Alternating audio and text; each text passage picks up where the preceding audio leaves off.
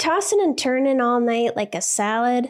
It's time to put those sleepless nights to bed for good. Enter Tanasi, my sleep saviors, and they have science to back up their sleep, anxiety, and pain-relieving powers. Back in 2016, they invested a $2.5 million grant to Middle Tennessee State University to study the hemp plant. Turns out their special patent-pending CBD-CBDA formula is twice as effective as CBD alone and can be more effective than over-the-counter ibuprofen, acetaminophen, and aspirin. So if you're tired of tossing and turning like a rotisserie chicken, then Tanasi's got your back with their range of great products from tinctures to gummies to lotions. Tanasi is my go-to when I can't sleep or I have way too much anxiety. I'm so glad that I discovered them. So go to Tanasi.com and use the code POWER to get 25% off your order. That's Tanasi.com, Tanasi, to get 25% off your first order with the promo code POWER. Are you tired of your digestive system feeling like a circus act gone wrong? Introducing Ritual's 3-in-1 gut superhero, Synbiotic Plus. A probiotic, prebiotic, and postbiotic all rolled into one. And with 25% off with the code POWER, there's no better time to check out Ritual. Let's break it down. Probiotics are like the cool kids at the gut party, keeping everything in check and making sure the good vibes are flowing. Prebiotics are their wingmen, fueling the party with all the right snacks to keep the good bacteria thriving. And postbiotics, well, they're like the cleanup crew, sweeping away the mess and leaving your gut feeling fresh and fabulous. So say goodbye to the gut drama, and remember, there's no more shame in your gut game. Synbiotic Plus and Ritual are here to celebrate, not hide your insides. Get 25% off your first month for a limited time at ritual.com/power.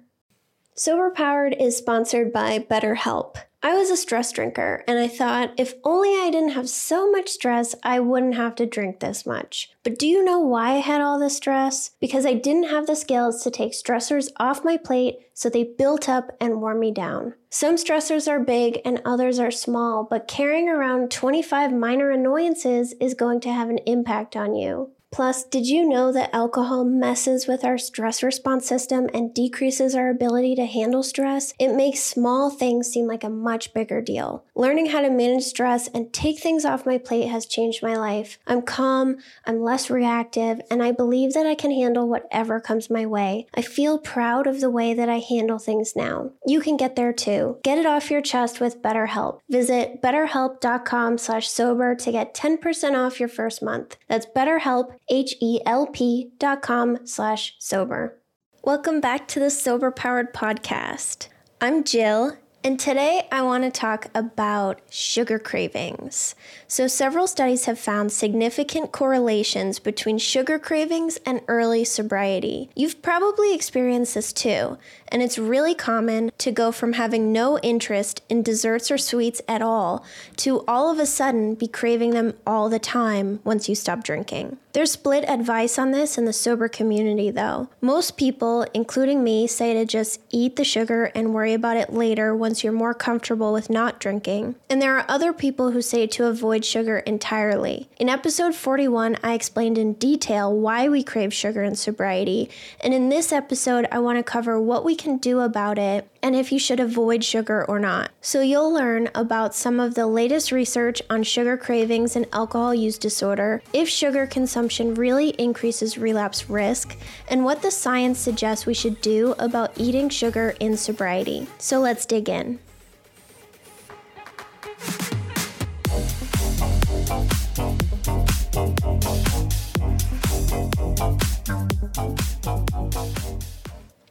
If you didn't listen to episode 41, then make sure to listen to that after this one because I break down some common myths in the sober community about sugar cravings. Overall, we crave sugar because it's a very easy source of instant gratification. Sugar is everywhere, just like alcohol, and it's socially acceptable to eat a bunch of junk. It may even be at your office, at work, all the time too. When we drink alcohol, we don't have to do any work. If you're feeling stressed, you don't have to learn how to manage your stress because you can just drink and make the stress go away. If you struggle with mental health conditions like anxiety or depression, you don't have to go to therapy and do the work to learn to manage them. You can just drink and instantly become more relaxed and happy. If you're bored, you don't have to do the work to find hobbies that you actually enjoy doing and people that you actually enjoy being around. You can just drink and instantly start having fun while you're sitting around doing nothing. When we stop drinking, we're still seeking to instantly change our mood, and nothing healthy is going to do that for you. Real happiness, fun, stress reduction, or mental health improvements require actual work. Sugar is a very easy thing to go to after alcohol to get instant gratification. And that's why many of us go there. Plus, sugar releases endorphins and dopamine, which feels similar to the experience of drinking. Studies have found that using food to self-medicate, not just sugar, is found in 60% of people who struggle with substances, and that loss of control over food is present before people begin struggling with alcohol. That was my experience. I started with food and then realized that alcohol just did a better job. One of the earliest studies on sugar cravings and addiction was done in 1983, and the researchers did a 24-hour dietary recall with 64 newly sober people, and then looked at who relapsed and who did not. They found that the biggest difference in those who stayed sober versus those who relapsed was a high intake of sugar. A similar study from 2016 looked at 150 newly sober people and saw significant increases in chocolate and other sweets over the first month especially, but followed this group for 6 months to see who relapsed and who remained sober. They saw that about 25% of the group switched from being rare chocolate eaters to frequent chocolate eaters, and 84% of these sugary sober people remained sober for the 6-month study period.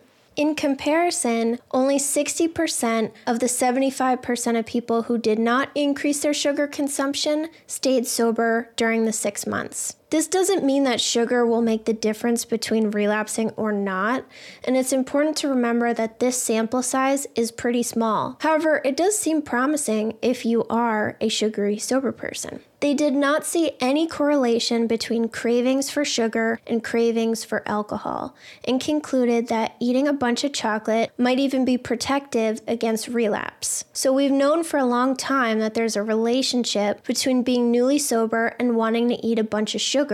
Other studies have said that we are using sweets to satisfy alcohol and drug cravings. So this obviously won't become a recommended treatment from doctors, but if you're having sugar cravings and feel like you should feel guilty about it, this study suggests that you should just chill, enjoy your sugar, and deal with it later. Sugar interacts with our reward system in a very similar way as alcohol does, and eating a bunch of sweets can result in tolerance too, where you require more sugar to get the same pleasure that you once did. Researchers are hypothesizing that since sugar and alcohol use the same reward pathway, abstinence from one promotes increased cravings for the other. A 2022 study published in the Journal of Substance Abuse Treatment followed 25 newly sober people for 21 days who were recently discharged from treatment. They had them record alcohol cravings, sugar cravings, and consumption of sugar 4 times per day. They found that there was an association between alcohol cravings and sweet cravings, that consuming sugar earlier in the day predicted alcohol cravings later in the day, and that the more someone craved alcohol, the more they also craved sweets. Limits to this study, though, include a very small sample size, and most of the participants did not drink, so they could not really determine whether or not sugar influenced relapse. To me, all the study says is that newly sober people crave both sugar and alcohol. We know that cravings for alcohol are common in early sobriety because of withdrawal, which I explained in episode 38. Your brain is used to alcohol being around, and it's going to send you cravings to get what it thinks it needs to function correctly. In early sobriety, your brain has to relearn how to function without alcohol. So during that time, you're going to get cravings for alcohol. So they observed that sugar consumption led to greater alcohol cravings later in the day, but alcohol cravings are likely to be strongest later in the day for everyone. Most of us don't wake up first thing in the morning craving alcohol. The cravings come on when we get home from work or when it's around dinner time and it's always been our time to drink. So while the study did find a correlation between sugar consumption and increased alcohol cravings, I think they should have followed this group of people for at least 3 months to really see the effects and differentiate them between early sobriety alcohol cravings and alcohol cravings that could have been caused from increased sugar. All the studies that I've discussed so far have had really small sample sizes, so the same limit applies. But the one from 2016 that found sugar helped, they followed the participants for 6 months, and the length of the study is very important. I don't think 3 weeks is enough time to get a real idea for what's going on because these people are just coming out of withdrawal. It's important for me to discuss study limits because it's really easy to just say this was a 2022 study and the conclusion is sugar makes you crave alcohol and can lead to relapse. We have to look at the study design and see how strong the conclusion actually is. Many people who struggle with alcohol use disorder also have a heightened preference for very sweet things, which is called sweet liking. This link is also seen in people who have a family history of alcohol addiction, whether or not they struggle with alcohol themselves. Sweet likers prefer solutions that are about 2.5 times the sweetness of sodas, and studies have found that it takes these people 10 times longer to get 2 consecutive days of sobriety compared to people who do not prefer super sweet solutions. Sweet liking is not a learned behavior or something that's conditioned. It's a trait that can actually be seen within hours of birth, so it's just something that you have. Some studies have found that in people recovering from drug dependence, 30% of their diet was made up of added sugar. The recommendations are that no more than 5% of our energy intake should be from added sugar. Based on the research, it seems unclear whether or not sugar helps or hurts sobriety. There haven't been too many studies done on this topic, and the ones available looked at really small sample sizes, and many of the studies only followed people for the first 3 to 4 weeks of sobriety, which is not enough time to determine a link between sugar and relapse. The World Health Organization recommends that we consume no more than 25 grams of added sugar. So that means sugar from fruit or dairy does not count because that naturally exists in the product. You can see added sugar on the nutrition label for any food, so look to that number and not total sugar. The average American consumes about 71 grams of sugar per day, or 17 teaspoons. So how do you know if you're just enjoying sugar or if it's a problem for you? Signs that sugar may be an issue are if you're consuming a lot of added sugar nearly every day and skipping out on sugar is challenging for you. You may also feel guilt or shame after consuming sugar and beat yourself up for what you ate. Another sign is using sugar in response to negative emotions or boredom. If you're emotionally eating a bunch of sugar to deal with negative emotions, then this creates a loop where the sugar might cause more negative emotions. Plus, using anything external to deal with feelings does not work and only makes the problem worse. Loss of control is always a sign of a problem. So if you find yourself binging on sugar or consuming it and feeling like you can't stop, then that's something you should not ignore. So based on the studies that I've read, my opinion is that sugar is probably not harmful for your recovery as long as you don't feel shame after consuming it or feel out of control and binge on sugar. These studies are all observational, so they can only show a correlation or an association between sugar cravings and alcohol cravings or relapse. Plus, many of these studies have a very small sample size and only followed the participants during the withdrawal stage. So because of that, I think that the strongest study of the bunch was the one from 2016 about chocolate helping recovery because it followed 150 people for 6 months. If the sample size was larger, then the conclusions would be stronger. But I like that they didn't just stick to the first few weeks or even the first 90 days. I think we all need to figure out what works best for us, and if enjoying sugar works for you, then just live your best sugary life. If sugar is making you feel bad about yourself, impacting your skin, causing weight changes that make you feel bad about yourself, or anything else, then you don't have to eat it. For me, now that I'm sober, there's a lot that I can't do. And I feel like eating sugar is the only, quote, bad thing that I have left to do. It's one of the only ways that I can get instant gratification and fun vibes, so I personally have no issues with the amount of sugar that I eat. If you're trying to consume less sugar or stop eating it completely, then you could start by getting the sugar out of your house just like you would with alcohol. If it's not in your face and easily accessible, then you're less likely to eat it. If your family wants sugar, maybe they can just keep it somewhere else besides the kitchen where it's right in your face. Telling yourself no is also very helpful. I'm not someone that can moderate, and I know that's super surprising. I accept that about myself. So if I am going to consume sugar, I'm not under any illusions that I will be moderating it. I either eat it or I don't. Telling myself no sometimes when I'm having a sugar craving is helpful.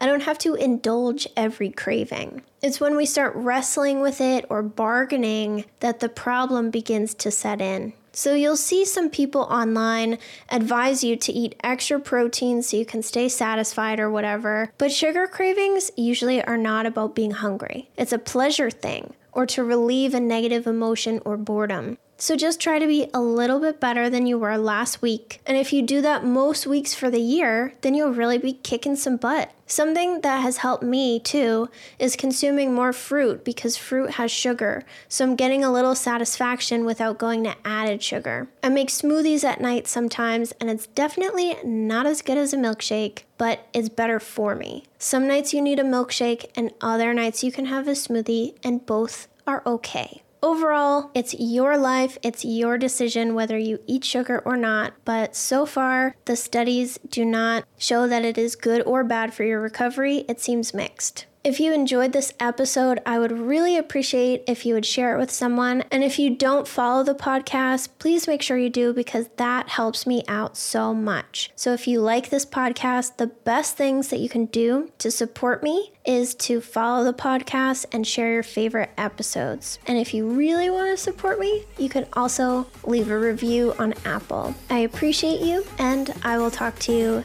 next week.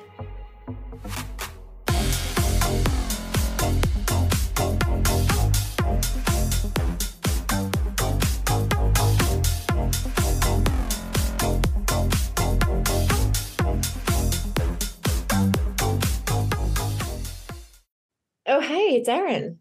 And I'm Michaela, and we're the hosts of the Two Sober Girls podcast, and we are on a mission to spill the wild truth about sobriety.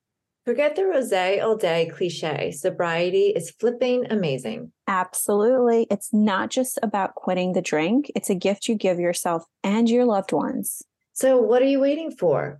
Break up with that old toxic relationship with alcohol and let us show you the possibilities. And here's the thing. Everything your precious heart desires becomes way easier without the influence of alcohol. We're not just two sober girls. We're also wellness coaches. We're here to show you how to optimize health, lifestyle, and beauty, feel sexy and alive as F. So stay tuned because we're rolling out new episodes every Monday wherever you get your podcasts, and trust us, they have your name written all over them. We can't wait to share the magic of sobriety and wellness with you. Subscribe to Two Sober Girls podcast today and come follow us on Instagram for behind the scenes action and send us a DM. We can't wait to meet you.